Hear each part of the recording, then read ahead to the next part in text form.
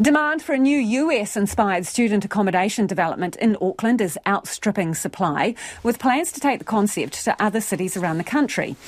The $250 million Carlaw Park Student Village on Stanley Street was finished in February and just a stone's throw away from Auckland Uni. It has 416 3 to 6 bedroom apartments, and a study by the uni suggests that the new accommodation model that includes various utilities is about 17% cheaper than living in private flats off campus.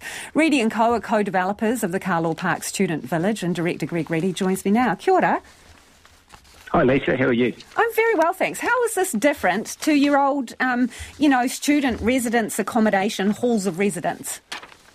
Yeah, it's different in that they're apartment style, not hostel accommodation, and that's something the university identified some time ago, that there was a big demand for that sort of accommodation over that first year accommodation that students usually move into.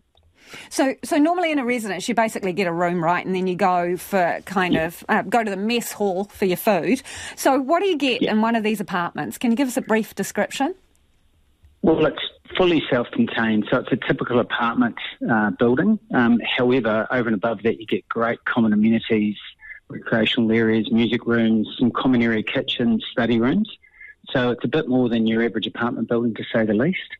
But ultimately, if you want to, you can live in a self-contained apartment and live as you ordinarily would in a residential flat. So every apartment has its own, washing machine, its own kitchen? What sort of facilities? Everything's got, obviously, kitchens and bathrooms, bedrooms and lounges, fully furnished, TVs as well. The only thing that's not self-contained are laundries, which are centred on the ground floor of the building in two areas. How much does it cost students to stay in one of these? Yeah, it ranges from about $300 to $320 per week, all inclusive. And that depends on whether you're signing up for a 42 or 52-week period. So it varies depending on how long you're in the building for. So you get your power, you get your internet, do you, for that price? Yeah. Okay. Correct. Yeah, all inclusive, including furniture. So you can literally just move in with your bags and you're all set to go. So one of the complaints I know from university students is sometimes they go home. They might not live in the city, right? So at the end of the year they go home, and a number of landlords make them pay over that large holiday break. What is the situation with the Carlaw Student Village?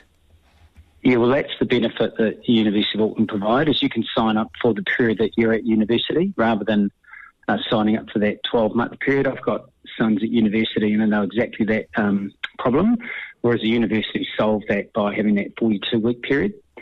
So it enables you to depart after you finish your studies and not worry about your rent burden, and you can go home and looked after by your parents.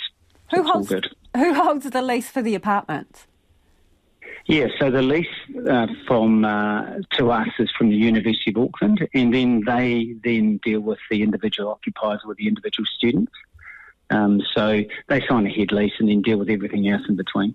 Okay, so I understand that demand has been really high for the Auckland complex. So what are your plans for other university cities?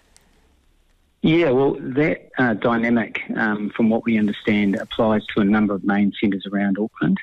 And it's just a simple fact that rental accommodation is expensive. The closer you get to the city, it often is more expensive. It's tough for students. Our plans are to deal with other universities and the University of Auckland more, so that we can provide more of these great buildings. Thanks for your time, Greg. That's Greg Reidy. They are the co-developers of the Carlaw Park Student Village there.